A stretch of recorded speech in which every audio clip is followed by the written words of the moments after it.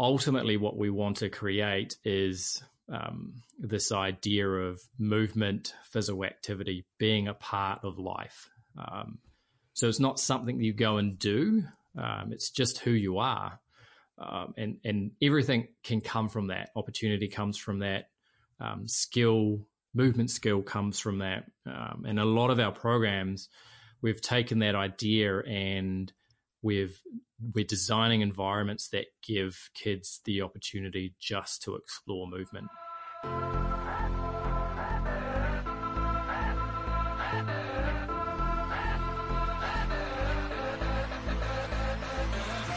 You're listening to the NZPE TeacherCast, a podcast sharing some of the inspirational stories from amazing teachers and educators within New Zealand and around the world.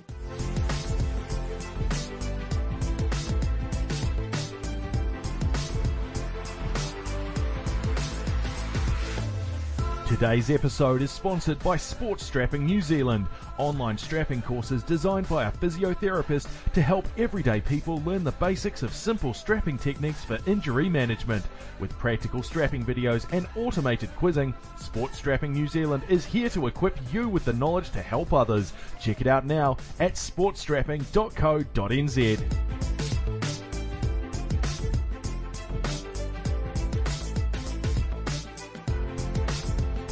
Kia ora everyone and welcome to episode 35 of the NZPE TeacherCast. Today's guest doesn't really need much of an introduction, and to be honest, he is one of the most requested individuals that people ask to have on this podcast. Dr. Craig Harrison and I, and it does feel super weird calling him doctor, actually have quite a history together, but I'll delve into that later in the episode. Craig is probably most well known among my audience for his fantastic podcast, The Athlete Development Show, which has a wide variety of guests and focuses on digging deep into a youth athlete world that is more demanding and competitive than ever before. And as good as his podcast is, I would confidently wager that Craig is most proud of the work he is doing with our youth and leads a group of passionate individuals out of AUT focusing on helping coaches, teachers and young athletes to be the best they can be. So Craig, welcome to the podcast. Kia ora, Carl. It's nice to be on, mate. I'm looking forward to having a chat. Before we get started, can you tell us a little bit about your educational background and experience and a few tidbits about the workplace where you find yourself and the students you interact with? Well, I grew up in Mount Albert. I was a Mags boy, very local to the school. So going way back, spent my time kicking around the suburbs of Auckland Central, and they've changed a lot since. I went back there fairly recently to hit up my German teacher, who was a bit of a mentor coming through my time at Mags, and he's still teaching 45 years later. Amazing guy. The school's changed a lot, but loved my time there. And I was sitting in seventh form about halfway through, and Heath Mills, he was my teacher at the time. He said, "What are you going to do next year, Craig?" And I had no idea. He said, I had a pretty good time down in Dunedin. You should, scoot down there and hit up some physical education." So that's where I went. So jumped on a plane, ended my seventh form year, and ended up spending just over 6 years in Dunners, which was a magic time. Did the physical education degree, which was 4 years, and then jumped straight into a master's. Got along really well with one of my undergrad lecturers, and he convinced me that a master's was a good idea, and I was having a ball at the time. So jumped into it with him, and we looked at some warm-up protocol for middle distance running. So very much exercise physiology and how it played out. So I did a couple of years doing that, and then met my now wife and followed her back to Auckland.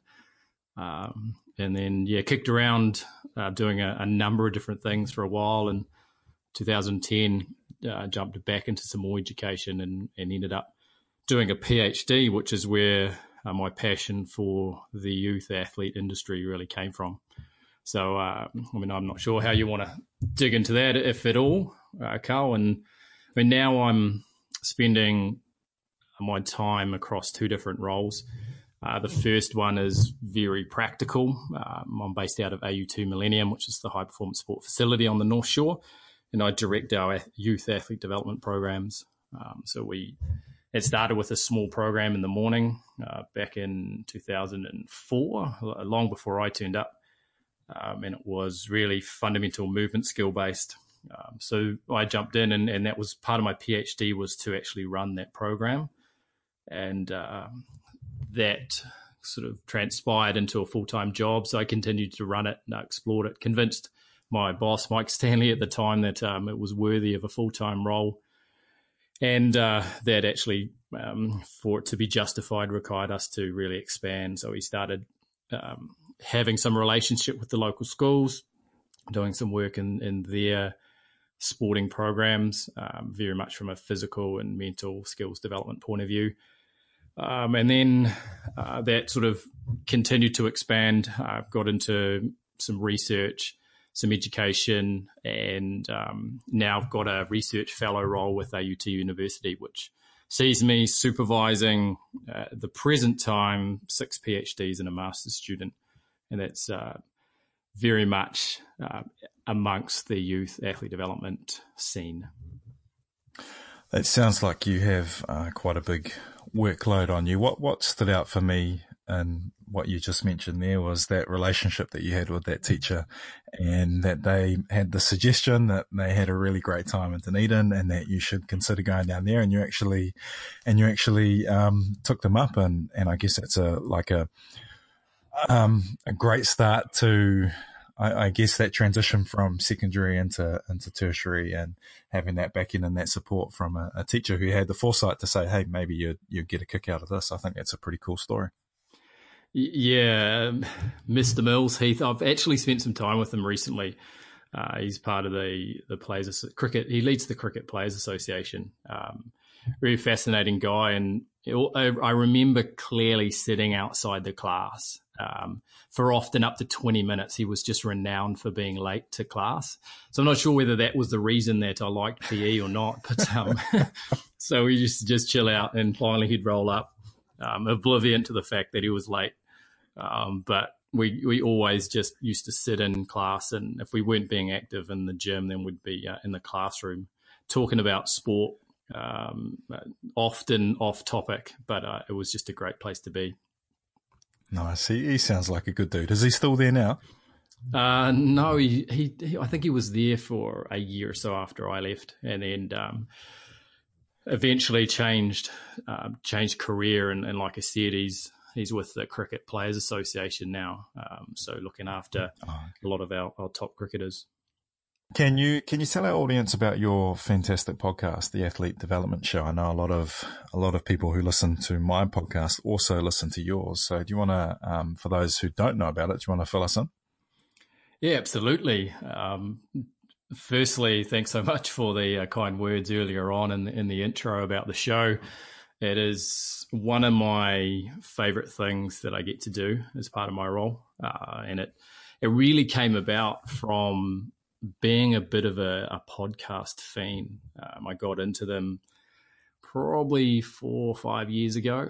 And all of a sudden the radio went off in the car, and I plugged the earphones in, and that was my thing. I used to consume them, like top athletes do water. And it was just an incredible journey, really. I started to listen to all sorts of podcasts outside of my industry, in the industry, and it was just such a great vehicle for understanding information that I could then go and use in my practice. So I listened to a lot, and I talked about starting one for a long time with my colleagues. And they were all pretty keen on the idea. They thought it would be a good thing to do. And eventually I got around to doing it. I guess I was somewhat afraid, about what it was actually going to take to pull it all together. But as it transpired, it was relatively easy. And one of my colleagues is very kind to do a lot of the editing. So saves me a bit of time. But the podcast, the idea behind the podcast was very much to get out there and chat to people in the industry initially. And I didn't have much of a plan for it at all. I just literally hit up a few of the people that were in my circles and sat down for a chat. And right from the outset, I knew that this was going to be something that I was going to get a lot from. And I chose pretty early on to go to hit it from two sort of angles, very much a personal angle in terms of where my guests had come from, which is why you get a lot of the backstory of their childhood for two reasons, really. I'm a big fan of understanding where people have come from. I think their backstory is incredibly important when it comes to understanding where they are now. So as I said, you hear a lot of that in the show, and I think on top of that, the questions about the professional side of my guests always go better when we get to chat a little bit about who they are. And so that's why we spend. I mean, some of the shows are upwards of an hour, and the first half hour oftentimes is about their childhood, getting to know them, where they came from, and what inspired them to do the things they do. And most of the guests had sport as part of their backstory, so it's always interesting to understand how they got into the sport, the types of experiences they had as a kid, who their significant adults were that influenced and mentored their journey. And off that, then, as I said, then we get into some of the professional side of what they're up to, and often that jumps back into some of their backstory. So, I mean, it's a bit of a, and I guess I'm happy to be pretty transparent about it. It's quite a selfish endeavor. Well, it was, at least from the start, for me to learn. I'm a massive fan of learning as much as I can, so I can use that in what I do day to day. So it was a opportunity for me to hit up people and request an hour of their time for a chat. And so I'm stoked that people are enjoying it and getting a lot out of it, because I know I do personally. And the stories that I hear, I think, are very practical and usable for people to take away. And I guess if there's one goal in the show, it's to go, okay, here are some of the stories that not only athletes have been on. There's a number of good athletes, top athletes on the show, but also just people that love being with kids, working with young people, students, athletes, and letting people into their lives a little bit, and hopefully learning something that they can take back to their own worlds and use to help them to level up and be better at what they do. Yeah, I like your approach, and I really feel I think it's important to establish that relationship, particularly if you're going to build a narrative around, I guess, what drives them in their particular area of specialty. I think if you want to tell a good story, you build that relationship and you build that narrative and you get to know a little bit more about them, and then that's going to grow as that episode progresses, and I really get a strong feel for that. And I think we were talking a little bit before the show, and you and I both have some really similar experiences. You know, we're mentioning our kids are very similar age. We shortly I'll talk about how we met back when we were junior athletes. We started a podcast pretty much at the same time. Although you're a little bit more consistent with yours. I think you're about episode 52 now, I think. Is that right? Yeah, we're at 52. I think we released that one yesterday, and I've got a whole bunch more in the bank to come out soon. So they typically come out each week. So yeah, I've had a good run, but I understand, that the certain times of your life where it's hard to stay on top, and being a teacher, mate. I think it's something that only a podcaster would know, the challenges of getting that bank together so you can just relax and cruise. But, like yourself, I probably started for selfish reasons. And for me, it was around the business that I launched at the time. And I saw it as an opportunity to get some, first of all, like you mentioned, being able to learn a little bit from people within my circle and my industry. And I also did it for a little bit of the free marketing that came with it, and that building that, I guess, authority in that area. But I quickly learned that after 3 or 4 or 5 episodes, this started becoming one of the highlights of my week, meeting these people and sitting down and hearing what drove them to do what they did, and being able to provide I guess, a platform for them to share that story, it became quite addictive. And like yourself, mine grew out of a passion for consuming audio. I do a lot of training during the week, and I found that I would listen to podcasts while I was at the gym, and it was good learning, and it was just got into a good routine. So I think starting a podcast was kind of the next step for me, and it's been a tough journey. It's been a good learning for me, but I think it's worthwhile, and I really like the stuff that you're doing with yours. You've had some fantastic guests. I love that you got Jane on. I haven't listened to the episode yet, but it will be. I'll be loading it up while I'm doing bench press maybe later on in the week. So it's going to be fun. Jane was awesome. I think when I first contacted her, it came out of the blue a little bit. And she hadn't heard the show before, and she was a little bit sort of uneasy around how it was going to roll, but I assured her that it would be worthwhile and she'd enjoy her time. And we had a awesome time, great chat. And as I said, learned a lot. She's a fantastic educator. I really want to focus on youth development during this episode. And as I've alluded to, you and I go way back to junior athletics, where we competed at Oaraka Athletics Club in Auckland. And you were this fantastic sprinter. 400 meters, you were like unstoppable, and you always wasted me. And I think we even won a couple of relay titles, or we got some medals competing. I remember it was myself, it was you, it was Andrew. And it was a really fantastic part of my life, and athletics ended up becoming a big part of my life as I grew up. But what were some of the driving factors for you to participate in sport?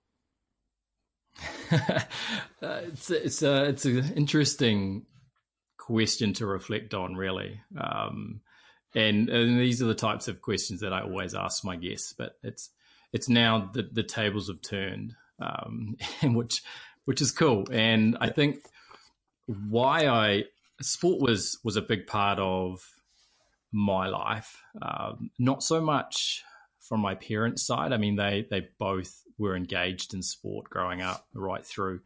But in particular, my nan, she was a top track and field athlete. She was a hurdler. Funnily enough, she qualified for the Commonwealth Games. I'm just trying to remember the year, but it was a while ago. But she ended up getting pregnant and didn't go. And so she had the speed, and I think what we know about inheriting genetics for sport, and speed is always a big part of that. So I was fast, and that gave me a huge advantage in the sports that I did. So athletics, I could run fast, and back then everything was based around being fast. Even the 400, even the 800, the fastest kid won. And so being fast allowed me to get success, and that sort of compounded over time. And I had great experiences, and so I kept doing it. And I started playing football early on. My brother played, so I just followed him down to the club. And again, I was quick, so I could run around people. And I think that again gave me a massive advantage, and I played right to the end of my secondary school years. Again, had some really good success, played in all sorts of positions, but as a striker, I could chase a through ball reasonably well. Again, run around people, scored a lot of goals, and then I could play in the back line as well, and I could keep up. And so I think being fast was something that allowed me to have great success, which is why I keep doing it. Yeah, that's I like that transition from. I wasn't aware of because we haven't been in touch for the last, I guess, 25 years, really, to be honest. When I moved out of Auckland, I didn't know your story beyond this super fast dude on our cinder track. Gee, I just remember that cinder track. Like, people these days, kids these days would have no idea what a cinder track is. And I remember, I can still smell it when I think about it. It was that rubber track, and it had just the stones, and your spikes would wear down. You know, in a week you'd have to change your spikes. But there was that, and so hearing how you progress through that is really interesting, and it's nice to hear that you took that success and that speed development and you applied it in other sports, which was really cool. Have you been back to that track recently? It's an artificial now, isn't it? Yeah, not for a long time. I've driven past it, but I haven't really stopped to go and check it out. But yeah, those memories of black feet, taking them home after every Tuesday night club night are pretty fresh when I think about them, and those spikes that worn down.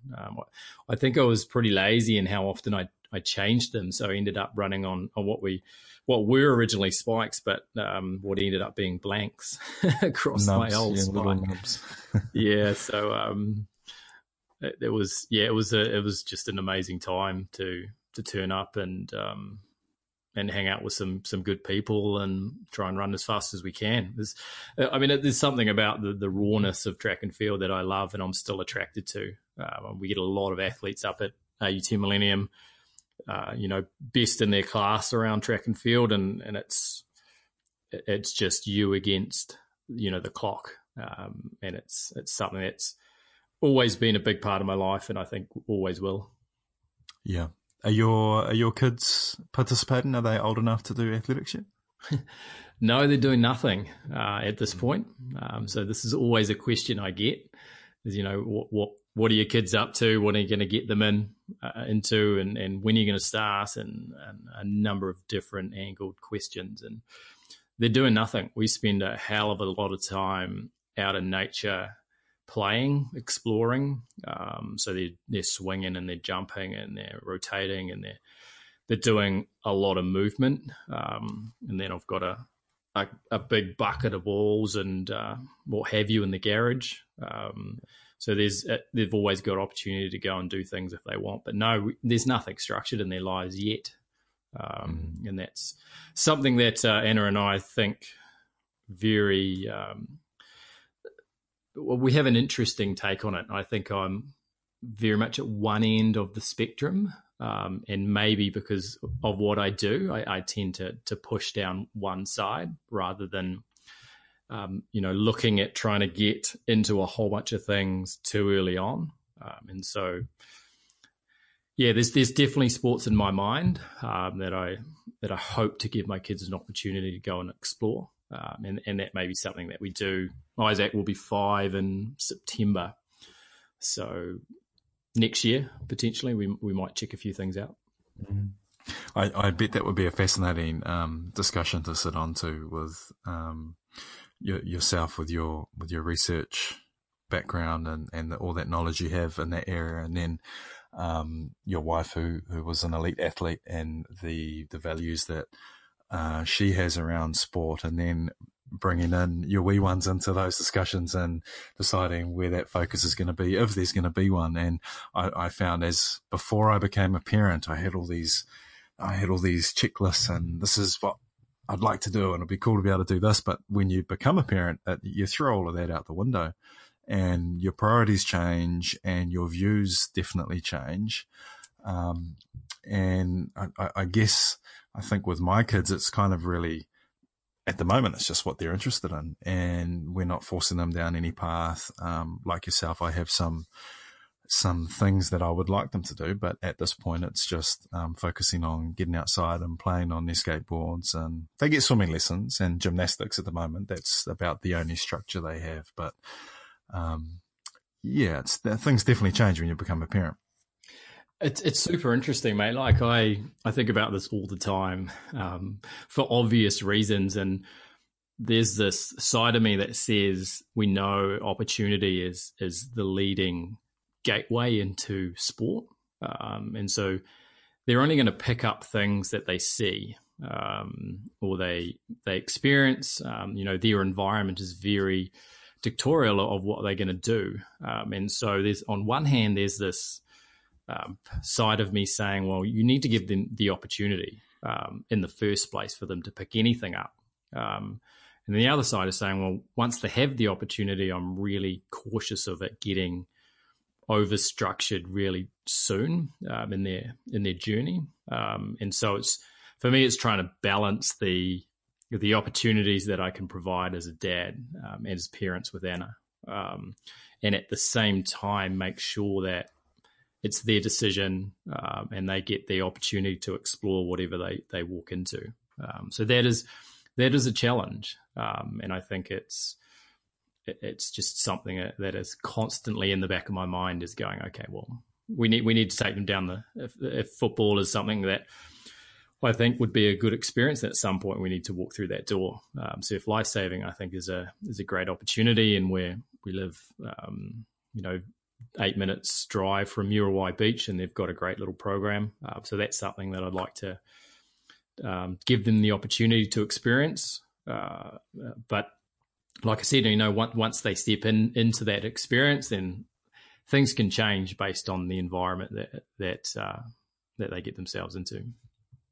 How do you find, because you've been a super competitive athlete, how do you manage that competitive nature? And I find it myself. I see my daughter at swimming and she gets bumped up a class, and I get really proud and I want her to be successful, and I see her in her new class and she's not as confident as the other kids, and I kind of feel I have to hold myself back from going, maybe she just needs a couple of more swimming experiences during the week and she can be up with those kids there. How do you manage that, being a former competitive athlete with the way you parent? Do you have those similar struggles? I think it's part of parenting. It's always there. When you talk about competitiveness, in reflection of my sporting journey, I don't actually think I was the ultimate competitor. I love to play. I love to be around people that, were passionate about what they did. But if I were to compare myself to some of my guests on the show, on my podcast that come on and talk about making it to the top, they talk about this red line that they're right on or just over. And often that comes out of a really competitive childhood, like an older brother, for example, that, was always pushing them to the limit. And the younger brother was always wanting to step up and prove himself. Or a dad that provided an environment that was not overbearing, but just very encouraging. So there was all of these factors in these guys' lives that drove them to be a really competitive person. And then at the same time, I think it's somewhat genetic, this idea of competitiveness or a competitive nature. I don't actually think I had that. And like I said, looking back, that was one of the pieces that led me to be a good junior, but it didn't go too much further. And I could talk about this for a long time if you want to get into it, but I had speed. I developed early, which is something that I look at constantly in my practice currently. And so things came pretty easy. And so as I got older and everyone actually caught up, I think there was this piece of me that wasn't overly competitive. I was just quite happy to go out there and enjoy the experience. And if someone got the better of me, then so be it, right? And I'd still enjoy my time, but I wasn't the type of athlete that would just dig in and, turn the dial up and be the one that would always come out no matter what. That actually wasn't me. So it's an interesting question, but when I look at what I do with my kids, going back to your question, I'm quite happy not to roll with the crowds. It tends to be how I live my professional life and also my social life. So I've never been one to be trying to keep up with the Joneses or whatnot. So, it's comes with an understanding of sport as well. So I know that, and I've seen it, a hell of a lot. Kids will find their own way. We can't control it. We just have to give them their opportunity, and they're going to write their own story. Which means, as a parent, I just need to provide that environment, that nourishing environment, and the support and the the love when they come home, and the rest of it's up to them. They'll figure it out. At what stage did you just know deep down that working in the area of youth development was something that you wanted to do? Not until about halfway through my PhD. So coming out of my master's, I was very much typical of your post-grad sports science student. I wanted high performance sport. That was where I wanted to be. And we get a lot of those students coming through our program. They see it as a stepping stone into high performance sport. I want to work with the best. I want to travel the world. I want to be in the mix of what it is to be a high performance provider of support. And I spent some time doing that. And there was this piece of me that said, yeah, but we're getting athletes that are missing pieces to their puzzle. And spending a lot of time on the couch with Anna. And I always say, like, where I've learned the most about helping athletes to pursue their best is actually in conversation with Anna about what works and what doesn't, whether it's a strength and conditioning coach or the actual coach of the team or the nutritionist or whatever the case may be.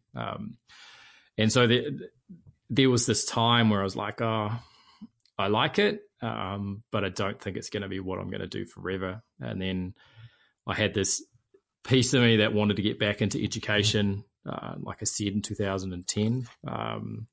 So I went and hit up a guy that I knew at AUT University, and he, nothing was there at the time. And I was actually very lucky. About a month later, he emailed me and said, oh, there's this PhD come up. Are you interested?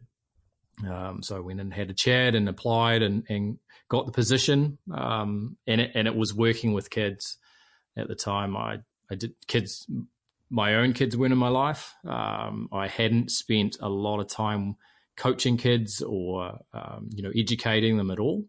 So it was a bit of an unknown step for me, to be honest. All I wanted to do was to pursue more education. And so the PhD journey was really fascinating. All of the conditions were that it had to be working with young people. And so I was looking at aerobic fitness, the development of aerobic fitness in young athletes. And that turned out to be 11, 12, 13-year-old boys. So I got amongst a whole bunch of groups and all of a sudden started seeing how I could help and starting to add some of these pieces that I'd seen weren't quite there in some of the elites that had come through our programs, and sort of fell in love with the idea of helping young people to actually fill their basket and to master the fundamentals.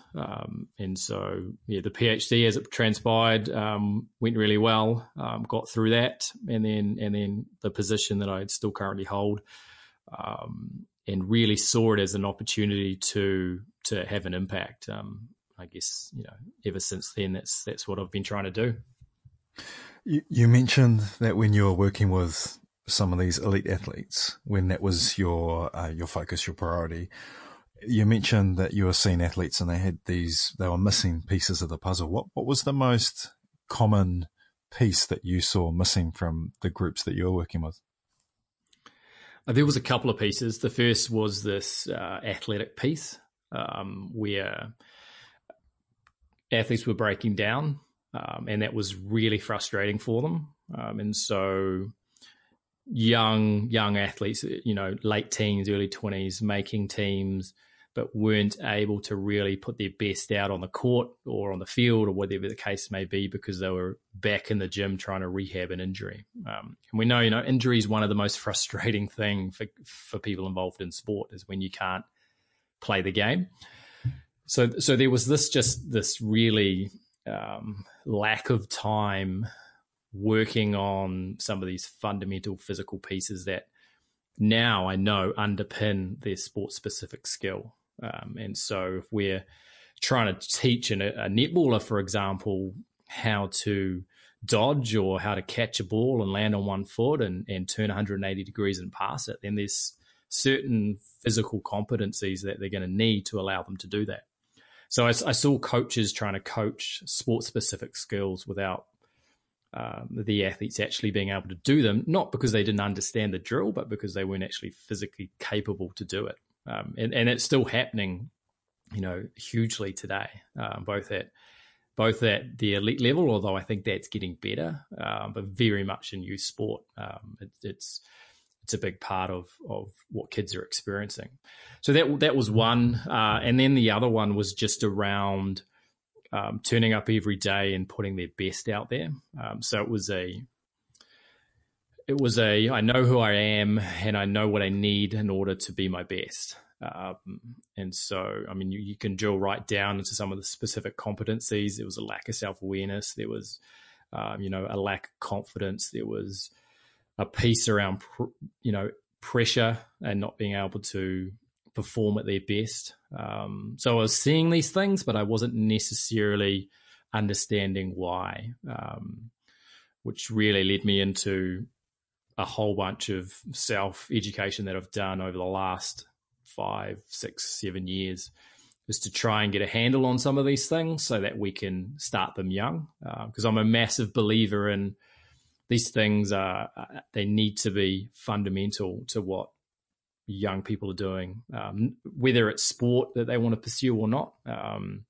So I think that was the opportunity. That was the exciting part of working with young people is to actually start providing some of these pieces, engaging it in their learning system so that they can work on it over time rather than it trying to be force-fed at a later date. And I think that's something that you still see in higher levels of sport is, we've got a problem now. We need to give them this competency or the skill. And it's, you're well aware, mate, like learning, right? Like picking up something new takes time, and there's so many nuances around what needs to be done. And it's not necessarily something you can just, pick up and put into the puzzle and expect it to roll out without any issues. Yeah, for sure. I mean, you've painted a really good picture of what those elite athletes, what they look like when they're with you, and those pieces of the puzzle that they are missing. And you've kind of touched on this next bit a little, but the type of athlete you encounter now through your Athlete Development Academy, what could you paint a picture of those students coming through, and I guess more specifically too, the sort of outcomes you focus on now as opposed to what you might have been focusing on when you worked with elite athletes? We have a range of kids in our program, and that one of the misconceptions around what we do is it's for the elite. Firstly, I think the term elite or is a complete misconception in youth sport. There's no such thing. There's just a whole bunch of young people that are at a particular point in their development, and sometimes that may mean that they can go out there and perform better than others, but it just doesn't correlate to elite performance. And so the athletes, the student athletes, the kids that come into our programs are hugely varied. So that might be, the captain of the first 15. It might be a young kid who's just picked up a sport and loves to play, and everything in between. So what we do is we just provide an opportunity, and that's mainly around the athletic and the mental development of what they do. And we do that in a program that runs out of AUT Millennium. That's our academy program before school. That's been the mainstay of what we've done for a long time. And kids turn up and either train with us 2 or 3 times a week. And we've had retention is really good in that program. We've had, the longest standing athlete in that program was 7.5 years. She turned up when she was 9 and left when she left high school, and was playing football and ended up getting a scholarship to a college in the US. So all sorts, mate. I think that's part of the beauty of what we do is we get to work with all types of kids. And like I said, give them that opportunity and see them grow. So within that morning program, we get a lot of kids coming in that tend to be locals. It's hard to get there in the morning, which is one of the barriers. But on top of that, we go out to a number of different schools in the greater Auckland area, and we integrate into their programs, whether that's their academy or their institute or their sports class. We do stuff with PE students as well that come through our doors and have experiences in our sports science lab or in some of the other classes that we run for them. So it's varied, which is why it keeps it interesting. Yeah, a lot of the videos I see on the website and a lot of the stuff that you share, both from a professional perspective and a personal perspective, it seems that there's this a greater emphasis on just movement as opposed to, say, sporting skills and the development around that. Would that be correct? Absolutely. That's the underpinning piece. That's the big boulder in what we do, is around their physical competencies, which if we can really help them to develop, then when they go out there into their sport-specific environments, whether that's rugby, football, netball, soccer, Muay Thai, BMX, whatever it is they do, that we can help them to learn faster and ultimately achieve more. So movement's a really funny one, right? I think that's one of the hardest things that we have to do is describe what that actually is. And particularly with the parents and even with some of the coaches is understanding movement is quite a nuanced area. And so it's breaking those barriers down, trying to find some common language so that people actually understand what it is that we do. I mean, we can talk about speed, we can talk about strength, which is a big part of it as well. But it's that ability to move with precision, with power, with accuracy within their sporting environments. That's really what we're trying to do for these kids. So you mentioned that that one athlete who had been in the program for a significant amount of time, and she went on to gain a college scholarship. Is that's not something? Yeah, that's not an outcome that you're particularly focused on, is it? Though that's just I guess a happy byproduct of what you do. Absolutely. One thing we have done is we've described what it is that we're trying to achieve. So we don't have anyone older than into high school in our programs. And our niche is very much sort of 9, 10 through 16. It's that really sensitive period of early adolescence and into mid-adolescence. And so we look at what we're trying to build. And, terms like autonomous, adaptable, skilled from a movement point of view, confident. Those are the types of things that we highlight as being outcomes for us, and then we've regressed that back to the inception point for our programs, which is typically 8, 9 years of age. Although we've got a PhD student now in primary schools, which has been a really interesting addition. I'm loving some of the ideas that we've been throwing around the office with him. He's doing some really cool things. It's early days. And so, like I said, it's trying to work towards what we see as being the gold standard traits, skills, competencies in an athlete of end of high school age, to then give them opportunity. And I think if there's one way of describing what we do, it's trying to give kids the opportunity and the choice to decide what it is where they want to go next, so that they're not necessarily limited by anything. I like that. I like that. And shortly I'm going to touch on some stuff that happens within secondary school, particularly focused around physical education, but I think that's a great outcome to have. I like how you use the word regressed in there, and that's not a term you hear often when you're having a discussion about outcomes with somebody. And how those goalposts might change, but being prepared and willing to change them to fit the vision and what you're trying to achieve with your students. But yeah, I find in schools it gets, and like I mentioned, I'm going to ask this question later, but it gets so driven and focused on winning.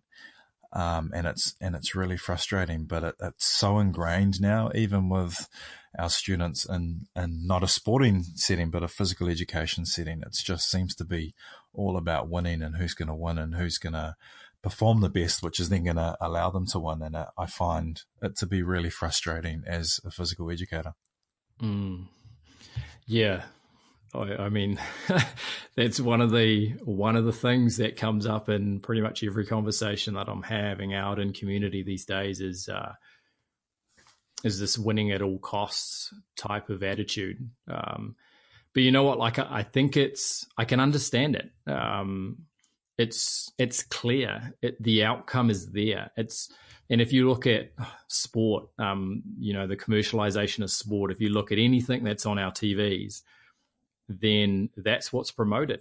And so we're trying to then say, well, no, but that's not what it's about in youth sport. And we're also trying to say, well, that's not actually how they get there. You know, you look at the ABs and they're out there, and if anyone, thought anything other than they're out there to win, then they would be wrong, because that's the outcome, but the approach they take is completely different. And so I think the challenge for us is to try and describe the way to get to the outcome, because that is what sport is about. And the only way to get rid of that is to take away the score, which if you do that, then it's no longer sport. There's definitely environments I think you can create in training and at different levels in order to grow the student athletes' learning, to provide good environments for change. But at the end of the day, like, we do actually want to go out there and compete, and we do want to put our first 15 against another school just down the road, because that's really good for kids. And it's what I grew up on. It's what you grew up on, right? And we had so much pleasure out of going into an environment and competing. So it's really trying to understand how we can create environments that provide young people with the ability to level up in some of the skills that actually result in going out there and putting their best foot forward. And if that ends up winning, then that's great. Yeah, this leads in well to my next question. So I've got my daughter, she's turning 5 in October, and I've got a son who's about to turn 3 in a couple of months. When I think about them growing and developing in sport and physical activity, and that's what we talked about, those environmental influences and those factors. And my wife and I, we very much are two physical people. What do you think is the best thing that I can do for them to foster a healthy relationship with that sport and physical activity, but as well as ensure the best possible development for them? Because we've touched on some of those societal issues and some of those pressures that they're bound to face. But when it comes down to it, if they can have just a positive and a healthy relationship with sport and physical activity, I'll be happy. So how do you think, what's the best approach to foster that? There's a couple of things that come to mind. I think the first one is leading by example. And you've mentioned that you and your wife already do that. And there's some really nice research that came out of the US that looked at the involvement of particularly mums, and how the example that they were setting was really influential on their kids in a good way. So that they were going out every day and they were doing some sort of physical activity, whether that was walking or some running, or something in the garage around some resistance work. There's a whole bunch of different things that you can turn to, and they compared that to typically what the dad did, and he was more inclined to go for a ride with the boys on Wednesday, or to play some social touch, or to just turn up for social football on the Saturday.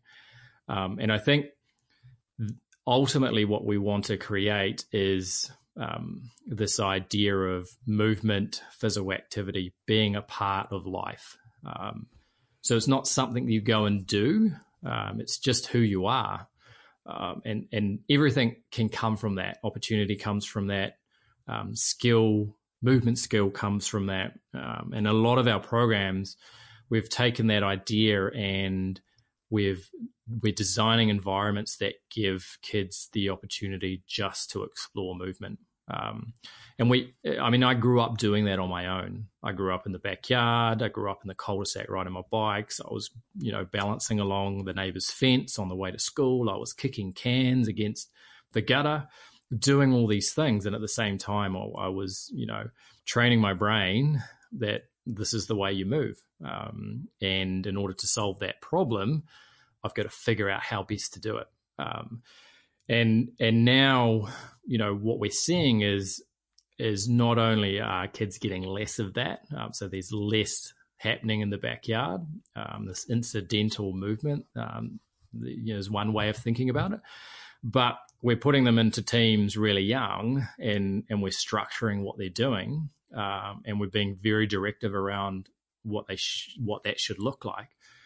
So I think is providing an environment that is really movement rich is the best thing that we can do for our younger kids, we call it, increasing their repertoire of movement, so that when they do find themselves in a particular situation that they have to draw on a skill or they have to solve a particular problem, it's like going into the back catalogs and pulling out the answer and then allowing the brain to put the puzzle together and solving the problem.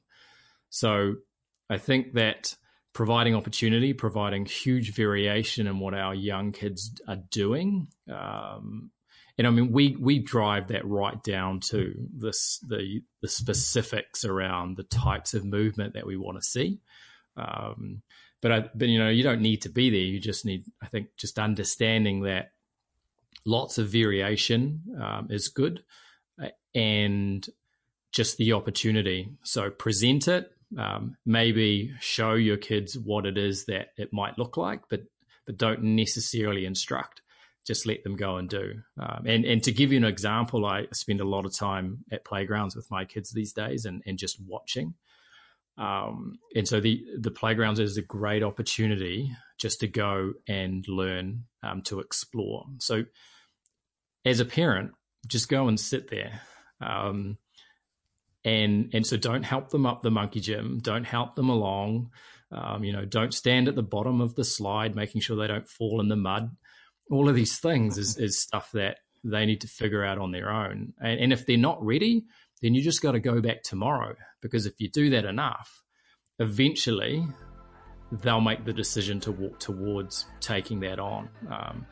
So I think not only is that great from a physical point of view, they're going to learn these skills, but they're also going to start making these decisions and walking towards something that is harder for them to actually achieve in their own time. So these are the types of things that I think we need to be thinking more about for our sort of 0 through 10-year-olds. I like that. I really like that. And the next time I'm at the park with my family and I'm sitting there doing nothing and my wife starts nagging at me, I'm going to say, Dr. Harrison said that I should just let them work it out for themselves. So I'll leave that one with her.